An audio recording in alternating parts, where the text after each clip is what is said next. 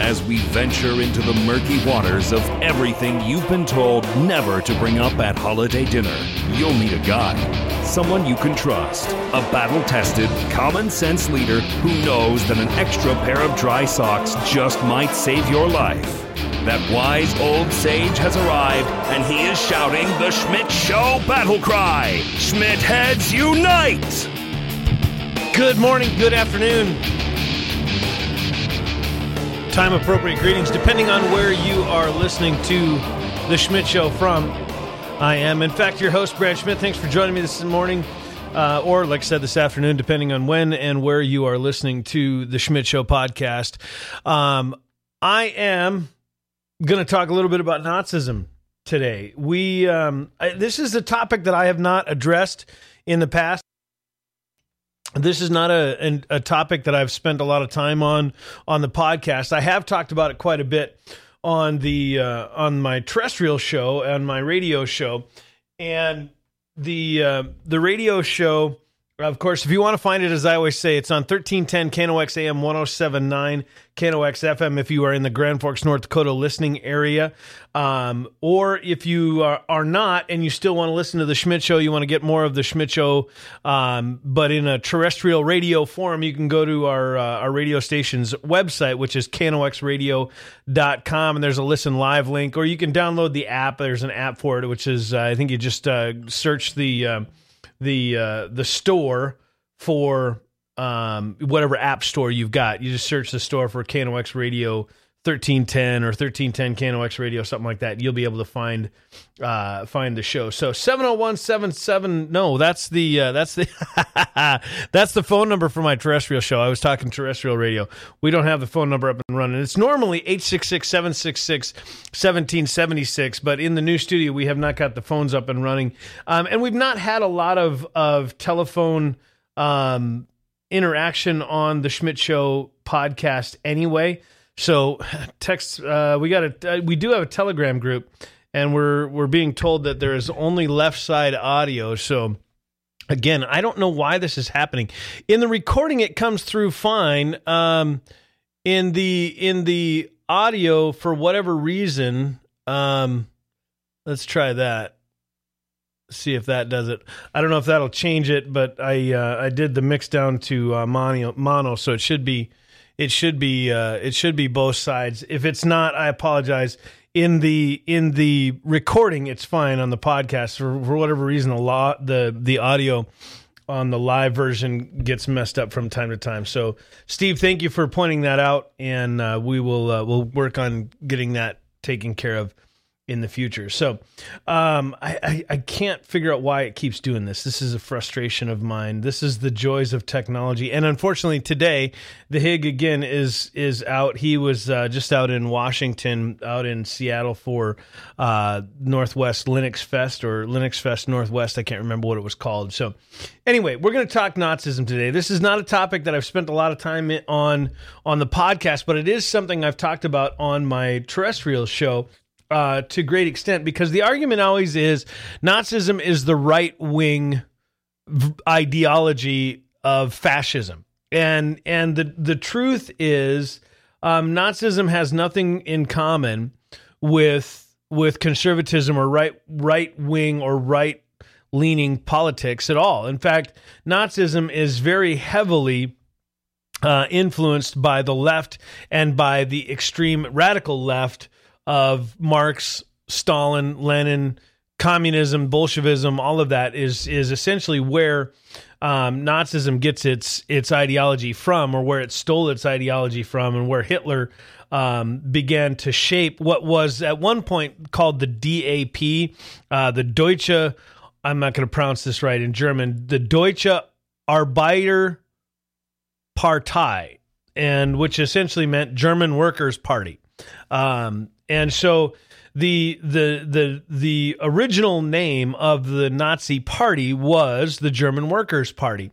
It wasn't until Hitler took it over and kind of forced his way in, moved his way up through the ranks as a gifted orator and skilled propagandist, that he then later kind of overthrew the leadership and took over the party. He was the one that convinced them to change it from just the German Workers' Party to the National Socialist German Workers' Party. And so that's where the term Nazi came from the German, shortened up for National Socialist. So where this discussion is starting with me was over the weekend. Dan Crenshaw, he's a representative in the House of Representatives from Texas. You've probably seen videos of him on the news. You've probably heard him talk in various viral videos about this, that, or the other topic. He's a Republican from Texas, a former Navy SEAL. He lost his eye in his service as a Navy SEAL, and so you've seen him wear the eye patch or whatever. You probably have seen him with his eye patch. And he was at a Turning Point USA event over the weekend. Turning Point USA is one of these groups that gets people to show up on college campuses from a conservative perspective, and they try to at least make college kids aware of ideologies other than what their professors are trying to indoctrinate them with. So Representative Crenshaw was at one of these events at a university, and I don't remember which university it was. Now I'm going to scroll through the article here real quick to see if I can see for sure. I don't think it says actually in the article where he was. They just said he was at a Turning Point USA event, and he was there speaking, taking questions, doing the whole question and answer session kind of thing. And a student stood up and said, TPUSA is for Nazis, and you should be ashamed of your service in Afghanistan. Some random teenager in the crowd said as the crowd booed him. It was an illegal war of aggression by the United States. You should be ashamed of yourself, not proud of your service. Crenshaw responded to the teen by saying, if you have to call somebody a Nazi, it's a good indicator that you haven't thought your argument through very well. The teen, of course, stormed off and refused to actually engage in any sort of debate, just make some radical statement that is baseless and untrue, and then runs away like a coward like they usually do. He then Crenshaw later commented as another student got up to discuss or ask a question, whatever. He said, that was fun. At least we had a little bit of, but get more creative with your insults, man. Like Nazi, come on. That was his response. Crenshaw is one of the I guess I would say up and coming political stars in the Republican Party, in the conservative movement.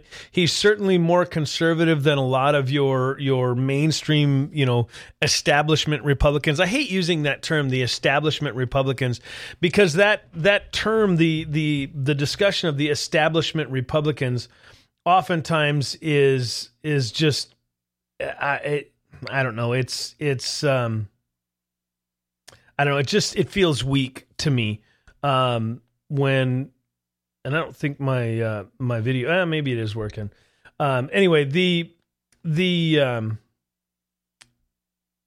mainstream, to use the term establishment Republicans is a weak way, in my opinion, to address the issues with the Republican Party, because it hints or it indicates that you believe that the Republican Party is unwieldy and or uncontrollable or something along those lines, that there is this shadowy they that kind of controls everything, and we don't have a say.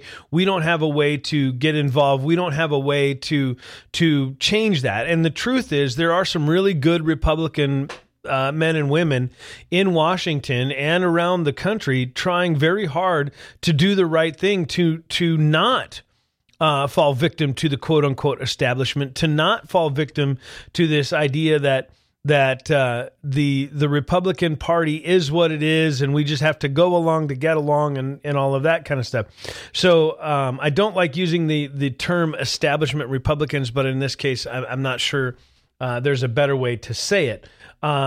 Crenshaw he's certainly more conservative than the average mainstream Republican, I guess, if you want to say it that way. So anyway, Crenshaw's response was genius. He didn't even acknowledge or give the kid's argument any credence by saying, no, here's why I'm not a Nazi, or trying to defend himself and say, no, I'm not a Nazi. He simply pointed out the absurdity of the argument and then moved on. Members of this TP USA, the Turning Point USA, have been also have been facing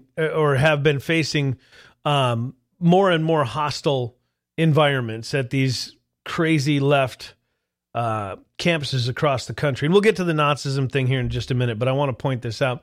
In February, as reported by the Daily Wire, police at the University of California, Berkeley, were called to a student plaza on Tuesday after reports that a representative of the Conservative Leadership Institute was physically assaulted by a man on campus. Part of the assault was captured on cell phone video that has since been shared online by Turning Point USA. The conservative group the representative was reportedly helping train. The Daily Californian was the first outlet to report the incident, which the student-run paper says took place on Upper Sproul Plaza. Citing a campus police alert that went out Wednesday, the paper reports that the alleged victim, a male Leadership Institute representative, had been tabling for the conservative group Turning Point USA on Tuesday afternoon about 3:29 p.m. when two males approached the table.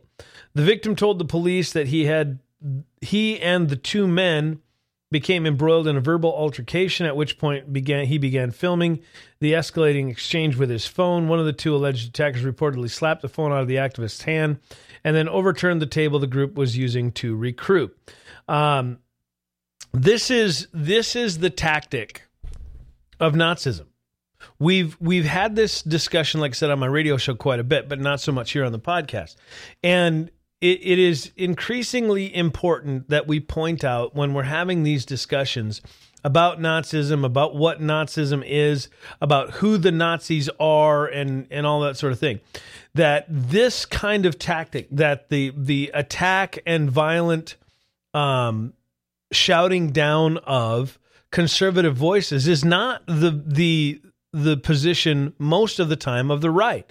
The violent attack and the violent squelching of the voices of the conservative is almost all, well, obviously it has to be the left, but most often, hey Dave, thanks for joining me.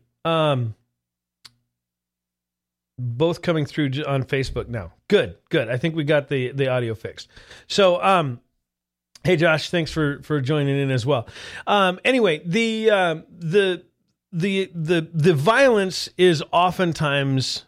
can oftentimes be traced to the left, and that is a classic technique of Nazism, of totalitarianism, of fascism, of communism, pick an ism that is essentially socialist or communist in nature, and you will see that is a common tactic of theirs, and is to use violence. And so it is oftentimes not the right that is accused of all of these Nazi-like tactics, that is not the right that is accused of being Hitler or some other version of Nazism or neo-Nazism or whatever. It's usually the left that engages in those sorts of activities and those sorts of techniques. So, understanding Nazism, there's a link to in the show notes to an article called "Understanding Isms," and the subtitle is "Nazism is left wing, libertarianism is right wing." And he goes through and kind of lays out the history of the Nazi Party. So it was originally formed in I believe 1919, as I said, as the German Workers' Party. And that event or the founding quote unquote fathers of the Nazi Party. Trying to get the link back up here. I had it for a second and then I dropped it. Hang on, give me just a second. We'll get this up. Where'd it go? Oh man, I can't find it now. Anyway, the Nazi Party was originally formed in 1919, and the movement of, there's three guys, Dietrich Volsch. Oh man, I wish I could find this article. I had these names and now I can't find it. Anyway, there was three guys that started the Nazi Party, the German Workers' Party. And it was Hitler who joined the party. Here it is. It was Anton Drexler, Karl Harrer, and there was one other guy. It's not listing. It's not shown here. Anyway, Anton Drexler was the chairman, and Karl Harrer was the Reich chairman. They started the party. Hitler joined the party as its 55th member when it was just a barely getting off the ground in 1920. He obviously, of course, became, as we all know, the kind of the chief orator. He was known for his passionate speeches, as we've all seen. You've seen the videos of him shouting and spitting and hollering and pushing his ideology of Nazism. He ended up, I believe, was actually connected to or became the chief propaganda, or he was connected to the propaganda department, or whatever they want to call it, of that time. And he, of course, he preferred that role. He liked being there because he saw himself as the voice, as the drum major, if you will, of the Volks nationalism part of labor politics. The people, right? He was all about the people, the middle class people. The word Volks or Volkisch, I'm not sure how to pronounce it. I'm not German. Was the German ideology or the German idea of Marx's proletariat. And this was where Hitler began to really start to grow his influence in the party. He understood that the appeal of the party had to be to the middle class. It had to be to the regular working Joe, the disgruntled, and you're going to remember, following World War I, Germany was in massive trouble. They were broke. Inflation was out of control. Their money had become generally worthless.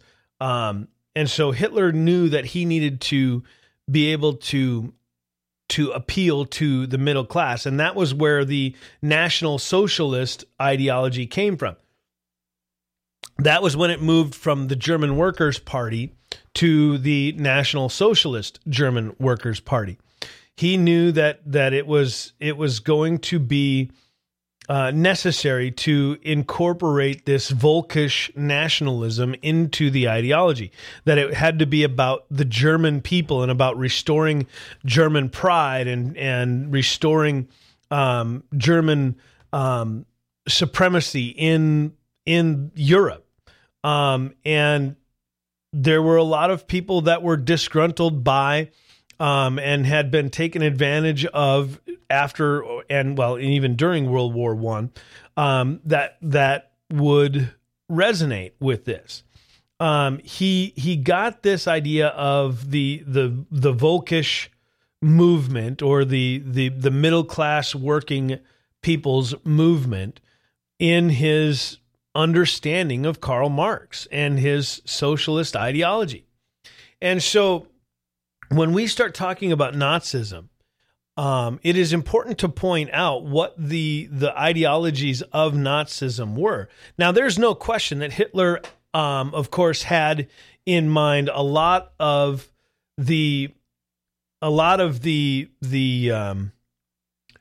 racist kind of white supremacy, and it wasn't even really so much white supremacy as in, black people are bad and white Europeans are all good. With Hitler, the racial discussion was always about the Aryan race, this specifically German supremacy in everything. Germans were better. Germans were, and it wasn't just the Jews that he hated. He hated everybody that wasn't German. And his desire was to conquer and destroy anything that wasn't German. So it is more important to understand that Nazism is not a racist ideology in that it hates black people or Mexicans as the left would have you believe here in the modern United States. It was racist as in everybody was inferior to Germans, to pure German blood. If you weren't of pure German heritage, if you weren't of pure German blood, you were less than. And it had nothing to do with the color of your skin. It had everything to do with the foundation of your ethnicity. And so this whole Volkish movement kind of came out of that ideology that we, the German workers, we, the German people, were better than everyone else, and we needed to prove that in order to implement the Marxist utopian ideas of communism and the undertones of socialism found in Nazism. The idea, so a little bit of proof that Nazism is based on or founded on Marxist ideology. And of course, the Nazis would never admit it because Karl Marx was Jewish. But at the essence, their idea of socialism, and this is listed in one of the articles linked in the show notes. The Nazis would never admit it, but at its core, their idea of socialism carries all of the hallmarks of Marx's utopian communism. Marx saw labor as the path to liberty. And if you don't believe that, and you don't believe the connection to the Nazi Party, to the National Socialist German Workers' Party, the sign that was above, the famous sign that was above Auschwitz concentration camp said, Arbeit macht frei, which essentially means, or loosely translated, means work will set you free. That was essentially, and I'm not German, so I might be not entirely translating that perfectly, but that phrase was a phrase that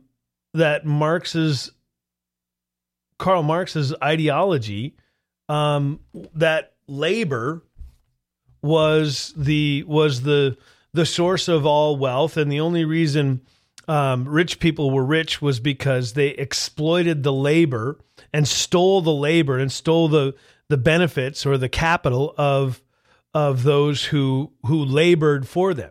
Also central to Nazi philosophy and, of course, communist philosophy was their demand to, quote, break the shackles of finance capital. You hear this kind of talk among a lot of the Bernie Sanders, Alexandria Ocasio-Cortez kind of people, right? Like we are in slavery to debt, and we need to forgive all of the debt. We need to spread, like you'll see this with Elizabeth Warren in her push to forgive all of the debt of student loans, right? If you've got student loan debt, that debt can be forgiven to the tune of trillions of dollars, because that is part of this debt slavery brought on by capitalism, and that you using my money, if I'm a bank, if I'm a financier or whatever, you using my money for a fee to pay for something that you can't afford to pay for on your own right at the moment is somehow evil. If I charge you interest on the loan that you've borrowed me, or on the money that you've borrowed me, that is somehow evil. And so Elizabeth Warren wants to forgive all of that debt, because in her mind, the rich folks that control the cash, that control the capital, have put you, the poor student, in slavery to student debt. Which is interesting, because the same Marxist and radical leftist professors that are making 100,000 plus salaries, some of them $200,000, $300,000, and even $400,000 salaries, off the backs of the students paying tuition and things like that, and going into massive debt. It is somehow capitalism that's at fault. In that, it's the greed of corporate America. It's the greed of Goldman Sachs or Wells Fargo or some other financial institution that has caused that. Yet it's the professors that are taking home the gigantic paychecks, and in doing so are heaping massive amounts of debt onto the students. Elizabeth Warren is one of those individuals specifically. She's complaining about student debt, yet has taken a $250,000 salary from Harvard University for some piddly effort of education that she's offered to the university on a topic that she has no business teaching.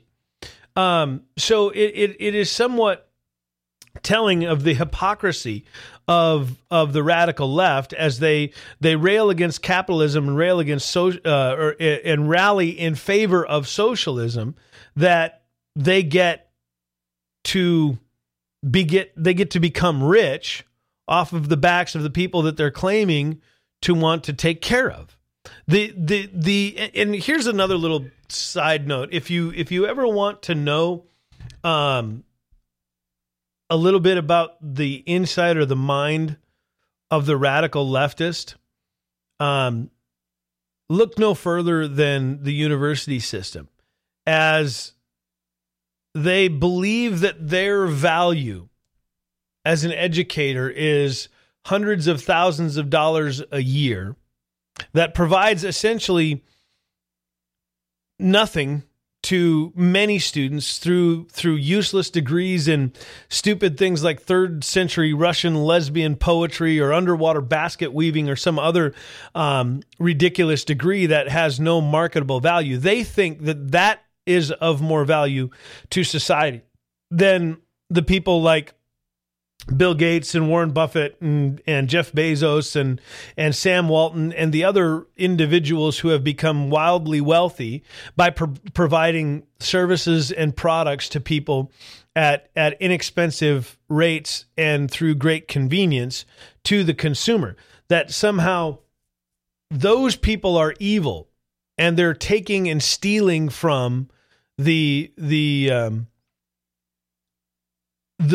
working man, the poor people, yet they're getting wildly rich off of students who are becoming literal debts to, or literal slaves to their debt. The other thing is when you hear about politicians wanting to raise the availability to students for student loans, they want to make more money available so more kids can get better debt and more debt and student loans to go to college and they try to couch it in this idea of nobility, that they simply want to expand access to individuals for coverage or expand access to individuals for education. And in reality, what they're actually doing is they're wanting to pad their own salaries. They know that if they raise the amount of student loans available, that they can then also raise the amount of the amount of tuition they can charge because, well, the kids have more student loans available to them, so we can charge them more money. And in charging them more money, we can raise our own salaries and we can get a new car and we can buy a bigger house and we can do all the things that we hate other people for.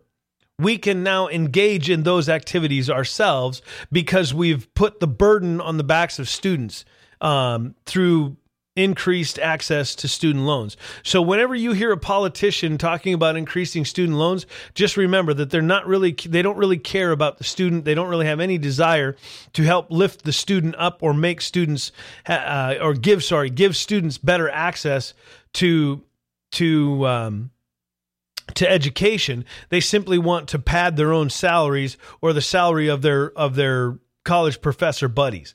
This is one of the things that absolutely irritates me beyond measure. It cannot be said enough that if you really, really, really want to improve the quality of education, if you really, really, really want to help students and offer a better education at a lower price, stop raising debt limits for students. Stop allowing and offering more and more ways for kids to go in debt through student loans. Start forcing universities to have to lower their prices and offer a good product at a decent price that people can afford. And you don't do that. This is part of the reason that the cost of automobiles has gone up so much. If you want to go out and buy a car, well, there's free financing. There's 0% interest on $1 gazillion to buy a car you can't afford to impress people you don't know and have never met and somehow feel better about yourself. That's part of the reason cars are so expensive, because nobody cares what the cost of a car is anymore. Same with houses. The reason mortgages or houses have gone up is because of the availability of mortgages. Nobody cares what the cost of a car is anymore. Nobody cares what the cost of a college education is anymore. Nobody cares what the cost of a TV or a house or anything else is. All they want to know is, can I afford the payments? All I want to know is, can I afford the payments? And in doing so, we have made ourselves slaves to debt. We have made our children and our families and generations to come slaves to debt. And this is what is so funny to me, and it's not even really funny, it's actually tragic, but what is so hypocritical to me about the radical left is that they say they want to end this cycle of putting our children and generations of people in slavery to debt, yet they implement policies that do exactly that. They speak out of one side of their mouth and say, we want to do this. Then they speak out of the other side of their mouth and they vote in a way that says we're going to do the actual opposite. But don't judge us by our results. Don't judge us by what we've accomplished. Don't judge us by our failures. Judge us by our intentions. We wanted to help kids. We implemented a bunch of policies that we knew wouldn't and believed would or were aware that would actually make it much worse for young students trying to get an education and make it worse for young students who want to actually succeed and grow and move on and build a career. We implemented policies that intentionally made it worse, but don't judge us by that, because what we really wanted to do was make it better. And we want to feel good about doing that. That is the problem with the radical left, is that it has become an opportunity, or it has become a way for the radical left to say, don't judge us on what we've done, on the failures of what has happened, but judge us on what our intentions were. And that mentality is actually leaning and leading itself into it's not leading itself into, it is infiltrating. That's the word I was looking for. It's infiltrating its way into younger and younger minds at every single level of education. We've got young people that say, I didn't mean to. Now, and I know that that's been a complaint or an argument or an excuse of young people who've made mistakes for ages, but you're beginning to see this in actual arguments, that you shouldn't fire me because I screwed up because I didn't mean to. You shouldn't fire me, or you shouldn't judge my politics or the policies that I have implemented, because what I meant to do, I wanted to help the homeless people. The evil Republicans, the evil conservatives, they don't want to help the poor people. They don't want to help the homeless. They don't want to build a homeless shelter that actually makes more people homeless, because more and more people can't afford to pay their property taxes, and they end up losing their homes, or they end up not being able to afford their mortgages or whatever because of the increased tax burden. And so they end up homeless. So did it really help? And I get that that's maybe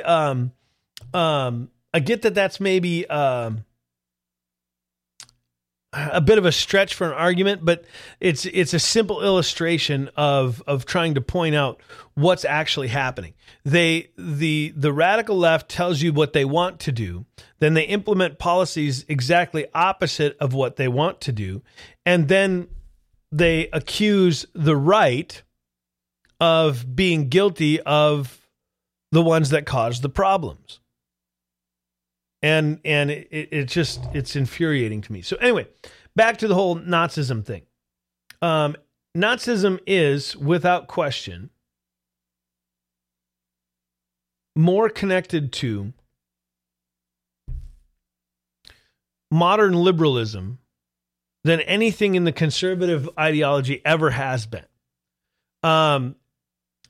Modern liberalism, of course, gets its name from liberalism, but what I have talked about as classical liberalism is more akin to libertarianism, and it stands upon, as one of the articles, again, you can look this up in the show notes, as they say it, stands upon the divine right of every person to certain inalienable rights that no other human can violate.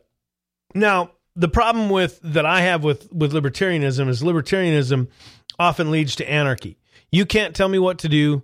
I can't tell you what to do, so we can all just do whatever we want. Maximum freedom, and minimum coercion. Now, the libertarian would tell you that human beings are just generally good people, and if left alone, they'll do the right thing. If you don't force upon them borders, they will just naturally kind of stay within their own borders. If you don't force upon them some sort of morality through laws, thou shalt not steal, thou shalt not kill, and those sorts of things, that they'll just naturally not do those things. And that oftentimes a violation of any of those laws is seen oftentimes by the libertarian as simply a lashing out against authority. But if that authority wasn't there, they wouldn't have probably committed said violation in the first place, which is, of course, absurd. We all know that there's nothing about human history that has ever suggested that if human beings left alone to their own devices will behave. If you need any proof of that, look no further than the Stanford experiment. The Stanford experiment was I believe it was at Stanford University. I think it was a Stanford experiment anyway. There was a group of university students that were doing some, it was either psychology or sociology study to determine what it is about the dynamic between prisoners and guards that becomes so adversarial and so on. I think it's actually on Netflix if you want to watch it. It's called The Stanford Experiment. And what they find out is that they ended up having to cancel the experiment because in no time at all, the guards had become borderline evil in their sadism and their treatment of the prisoners. And the prisoners, even though they knew they didn't have to be there, they could leave whenever they wanted, they became almost tragically subservient to the guards, even though it was just role playing. It was entirely role playing, But the sadism and the sadistic nature of the guards became such, and the tragic subservience of the quote unquote prisoners became such that they ended up having to cancel the experiment because it just got out of control, literally in a matter of days. And it is probably the most stark example that if human beings left to their own devices will not behave, will not be good, but they will get more and more evil as they realize that they can indulge in their inmost and innermost evil thoughts. That's just, like I say, that there's nothing, you don't even have to believe in I'm a Christian, I'm a former pastor, and I've got a degree in biblical studies, and my area of expertise is theology, but you don't even have to believe in God to acknowledge that about humanity, right? You don't even have to believe in God to acknowledge that human beings, if left alone, will not behave. They just won't. There's nothing in human history that has ever suggested that is true, and that's part of the problem with libertarianism. So anyway, back to the concept of liberalism and Nazism. Liberalism is much more connected to modern liberalism is much more connected to Nazism and the socialist / communist / Stalinist, Marxist, whatever. Liberalism often touts itself as the most tolerant worldview. And if you think about it, modern liberalism cannot tolerate the existence of libertarian ideology, because libertarian says, I can do what I want. I don't have to engage in your worldview in any way, shape, or form. Libertarianism believes that every person has the right to live their lives however they see fit. And modern liberalism will tell you that that is true as well. But in practice, it doesn't work that way, right? Because if I live my life in such a way that I deny the validity of same-sex marriage, I am then nearly immediately touted by the modern liberal as someone who is out of touch with reality. And some even say that I should be forced to engage in their way of thinking by, for example, if I am a psychotherapist and I have, achieved a PhD in psychology or psychiatry, and I disagree with the mainstream view that homosexuality is inborn and there's nothing you can do about it. You're just born that way, and that's the way you will be for the rest of your life. If I believe, as a psychotherapist, psychologist, psychiatrist, whatever, if I believe that homosexuality is simply a lifestyle choice, and it is a lifestyle choice that you do not have to be slave to, then I am actually thrown in jail in some states. I can be subject to a crime in some states. So they're not tolerant. They're not, you live your life however you see fit at all. In fact, their very ideology forces you through totalitarianism to agree with their way of life. If you don't believe that I should have to pay for the medical bills of another individual, they will by force tax you into paying for someone else's medical bills. And if you refuse to pay the tax, they will come and arrest you and throw you in jail. That is the absolute opposite of tolerance. But they do it on the grounds of, or they try to pretend that it is done on the grounds of compassion, of kindness, of care. And that is what makes it so sinister. Because on the surface, modern liberalism, like Nazism, seems okay.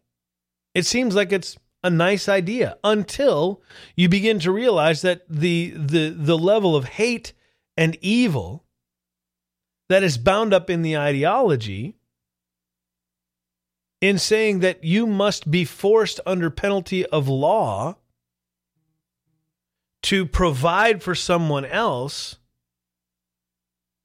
you start to realize that, boy, it just doesn't sound quite as nice as it used to. Let me read a quick quote. That sounds, again, on the surface, pretty nice. We ask the government undertake the obligation of, above all, of providing citizens with adequate opportunity for employment and earning a living. Now, that sounds like a platform statement. If you are honest, that sounds like a platform statement of the Democrat Party right now. We ask that the government undertake the obligation, above all, of providing citizens with adequate opportunity for employment and earning a living. You hear about the discussion of a living wage. You hear about the discussion of a universal basic income. You hear about the discussion of a not just a minimum wage, but a living wage. And in fact, in Alexandria Ocasio-Cortez's Green New Deal, she talked about not just a living wage, but I believe the quote was a family-sustaining wage. A family-sustaining wage is interesting to say the least, because a family-sustaining wage is not a minimum wage. A family-sustaining wage is the average American family is a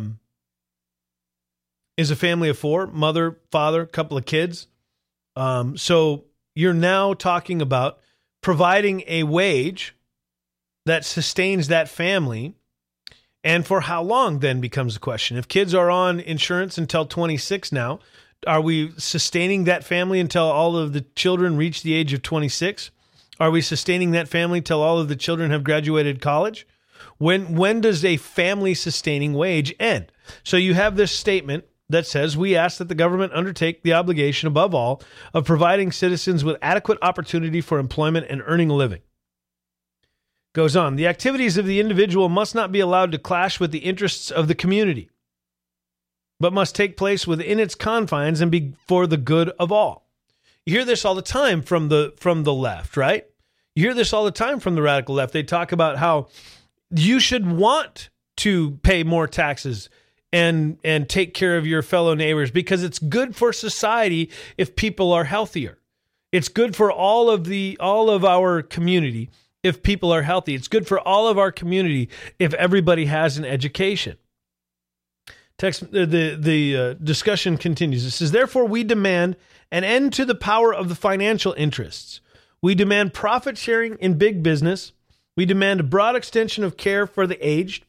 We demand the greatest possible consideration of small businesses in the purchase of national, state, and municipal governments in order to make possible to every capable and industrious citizen the attainment of higher education, and thus the achievement of a post of leadership. The government must provide an all-around enlargement of our entire system of public education. Does that sound familiar? Does that sound like something the left has been talking about? Guys like Bernie Sanders and Alexandria Ocasio-Cortez and Elizabeth Warren and Kamala Harris and Pete Buttigieg and all of these other 5,000 other Democrats that are running for president. We need to expand education. We need to make it so every single citizen can get a solid education. We demand this, the text continues, we demand the education at government expense of gifted children and of poor parents. The government must undertake the improvement of public health by protecting mother and child, by prohibiting child labor, by the greatest possible support for all clubs concerned with the physical education of youth. We combat the materialistic spirit within and without us, and are convinced that a permanent recovery of our people can only proceed from within on the foundation of the common good before the individual good. That sounds, if you were to read it today, if Bernie Sanders were to stand up at a political rally, if Alexandria Ocasio-Cortez were to stand up at a political rally, if Elizabeth Warren or Pete Buttigieg or Joe Biden or any other of the Democrat candidates, if they were to stand up and read that statement today, they would be widely celebrated as geniuses, as all of these things are wonderful. We should do these things immediately. Until you realize that that quote is attributed to the political program of the Nazi Party, adopted in Munich on the 24th of February, 1920. These things that they are talking about align them nearly perfectly with the Nazi Party. The modern left is much closer to and much more connected to the Nazi Party of the early 1920s in Germany than anything the conservatives or the Republicans have acknowledged or have perpetrated in the last century. Now, I'm not going to sit here and pretend that conservatives are perfect, the Republicans are perfect, that the libertarians have all of their ducks in a row, because there is no one political ideology that is perfect. Except that, if you believe as I do, the political ideology of following and standing alongside of the God of the universe as the sole king and purveyor of justice. But on earth, since men are not angels nor gods, there is no political affiliation that is perfect. There's no question about that. But the next time you hear some brainwashed idiot college student call a Republican or a conservative a Nazi, as Dan Crenshaw so eloquently pointed out, if you've got to resort to calling somebody a Nazi, that's a good indicator that you haven't thought through your argument very well. Now, I will clarify, I do not believe the modern Democrat Party aligns with the Nazis in their hatred and their racism. I think most modern Democrats are not intentionally racist. I don't think it is the intention of most members of the Democrat Party to be intentionally racist. I think their ideas are simply uninformed. As I've pointed out on my terrestrial show, multiple times, as I've said before, the modern Democrat Party, as they push for affirmative action, for example, essentially what that says to the African American student, to the Hispanic student, to the Asian student, to whatever, is that you are incapable of succeeding on your own. You are incapable of getting into college without the help of me and my white privilege. Their intention, I think, is good, as I've talked about before. Their intention is they want to help minority students have better access to education. That intention is a good intention. That's a good thing to do.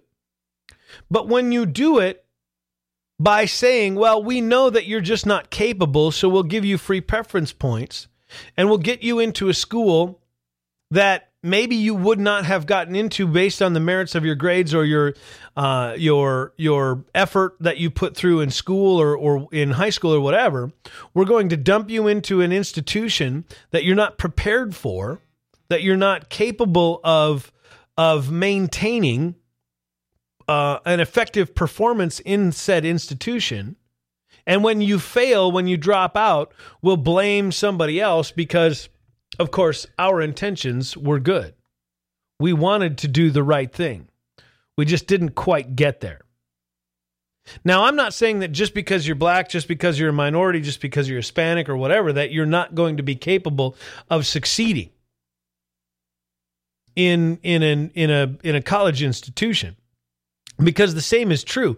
If you take a student who the best they can do is maintain a C average in a public high school, regardless whether that kid is white, yellow, green, blue, purple, black, whatever, you dump them into Harvard University, into Yale, into Stanford, into some other Ivy League university and expect them to perform at a level high enough to maintain the standards of an Ivy League institution, they're going to fail. They're not going to make it. Because it's not a matter of having the right color of skin. It's having the right A, motivation, B, inspiration, C, qualification, and in the end, ability. I didn't do well in high school. I didn't do all that well in college. I did okay. I did well enough to pass, but I didn't do that well in college. And if you had taken me out of my public high school career and dropped me into an Ivy League school, heck, if you'd have dropped me into a middle-of-the-road university, I probably would not have succeeded. And especially if you had dropped me in there simply because you gave me a few preference points because you felt bad for me. So like I said, I want to clarify. I'm not saying that all liberals are racists and white supremacists and anything like that. All I'm saying is that if you want to see people succeed, pretending that they're better than they are is not helpful. Being honest with them and saying, "Hey, here's some options for you. You know, maybe you're not cut out to be a brain surgeon. But you know what? Maybe you are cut out to be a pilot. Maybe you are cut out to be an attorney. Maybe you are cut out to be a plumber or an electrician or an engineer or a multitude of other options that by putting you in the right situation based on your abilities, based on your skills. Maybe you did great in math and sucked at English. Maybe you should be an engineer. Maybe you were great at history and social studies, but you sucked at biology. Maybe you shouldn't be a doctor. Maybe you should look into being a curator of a museum, whatever. There's a million ways to approach this problem. But simply saying, well, we're just going to give you preference points based on the color of your skin because we don't think that you'd be capable of succeeding on your own, it's not helpful. It's unintentionally racist, to be honest. As I've said a million times on my terrestrial radio show, and you'll hear me say for ages to come on the podcast here or whenever, there isn't a black man in this country or a black woman in this country or a man or a woman of any color anywhere in this country that needs anything from me to succeed.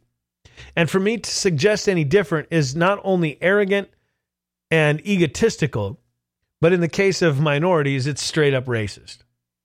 There is not an individual in this country, regardless of the color of their skin, regardless of the color of their or the origin of their ethnicity, that needs anything from me to succeed.